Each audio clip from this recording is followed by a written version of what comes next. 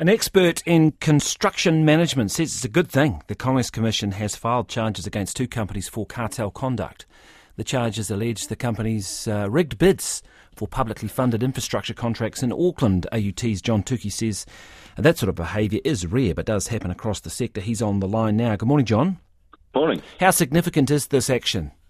It's huge. First time it's been pushed to the limit, and my suggestion would be the very fact that it's been taken this far implies that there's a very strong likelihood that it's going to be successful. They're going to push an exercise in making a point. So can you explain, I guess, in sort of fairly simple terms, what sort of practices were going on here that has caused the concern?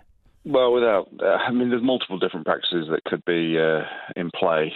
Just having a quiet phone call with your opposite number, just to say, what sort of number you're going to be coming in with for a particular bid.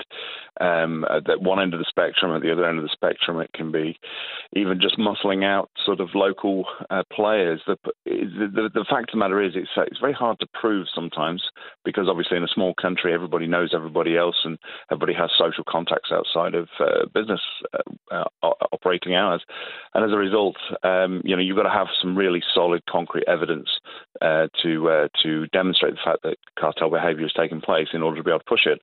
And again, that's what I suggest is taking place here, is that an example is going to be made, and. Yeah, well, it's no bad thing. I mean, we need to have a bright line of dependability on the nature of of different bids coming in to make sure that they're not collusive in their nature. One would imagine if they were successful, the Commerce Commission, they would be looking for a pretty hefty penalty to set an example here. Oh, absolutely. Again, examples are being made, and a very strong message is being sent, and that's no bad thing.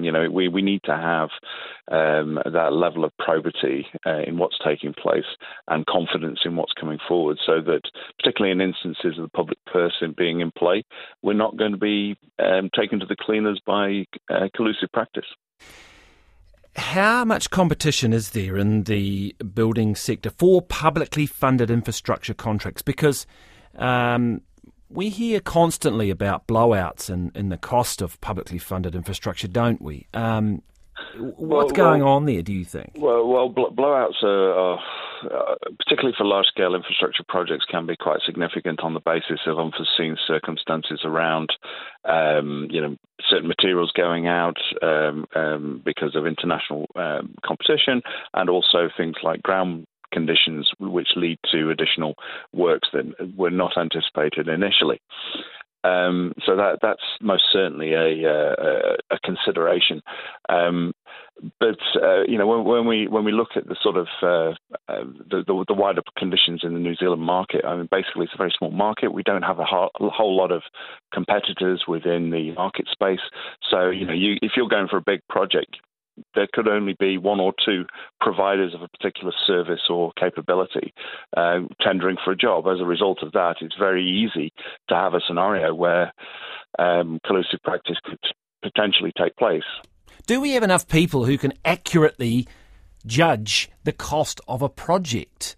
I mean, it always seems as though they end up being twice as much and take twice as long. I mean, what is going wrong with the ability to, make a good estimate and take into, obviously, I get it, inflation's an issue and all those sort of things, but is there a problem there in terms of the people who are charged with deciding how much it's going to cost?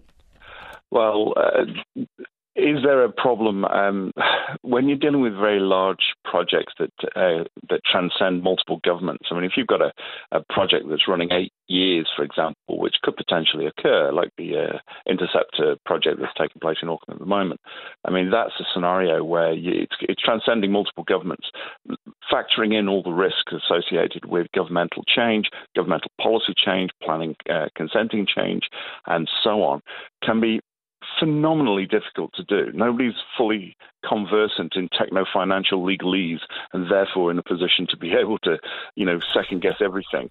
And the longer you have as a window of development for procurement and so on, just the longer it and the bigger... Does that also mean there is the ability for companies to hide the cost of things or overestimate the cost of things. But maybe justifiably because they're not sure, but it leaves a lot of scope, doesn't it?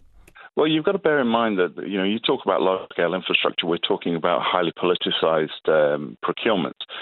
Governments don't want to necessarily put forward a true cost or a worst-case scenario because all of a sudden it becomes eye-wateringly expensive and people want to get over the line. The bottom line is, if you dig a hole and it's $1,000 to dig a hole, no big deal. You fill it in and walk away and no problem. You dig a hole for $1 million, now you're going to build something. So what has to happen with the political sort of situation behind these is you spend sufficient money to get to a point where you can't cancel the project and then it goes forward. And we've had multiple instances of this over the years in this country where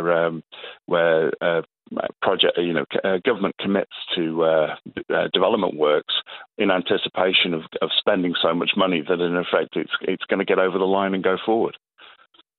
Yes, it's a pretty forward area, but the fixed term contracts, they're a bygone thing, are they? I think Sky City had one, didn't it, with was it Fletcher Building back many years ago now, and they had to pick up the extra cost when it ran over.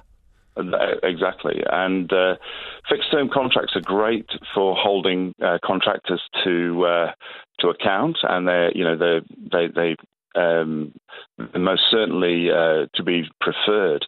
Unfortunately, when you start to go for the big stuff, the really, really big stuff, it becomes inordinately difficult to be able to create that fixed-term contract for the reasons I've already cited. John, thanks very much. John Tookey there from AUT.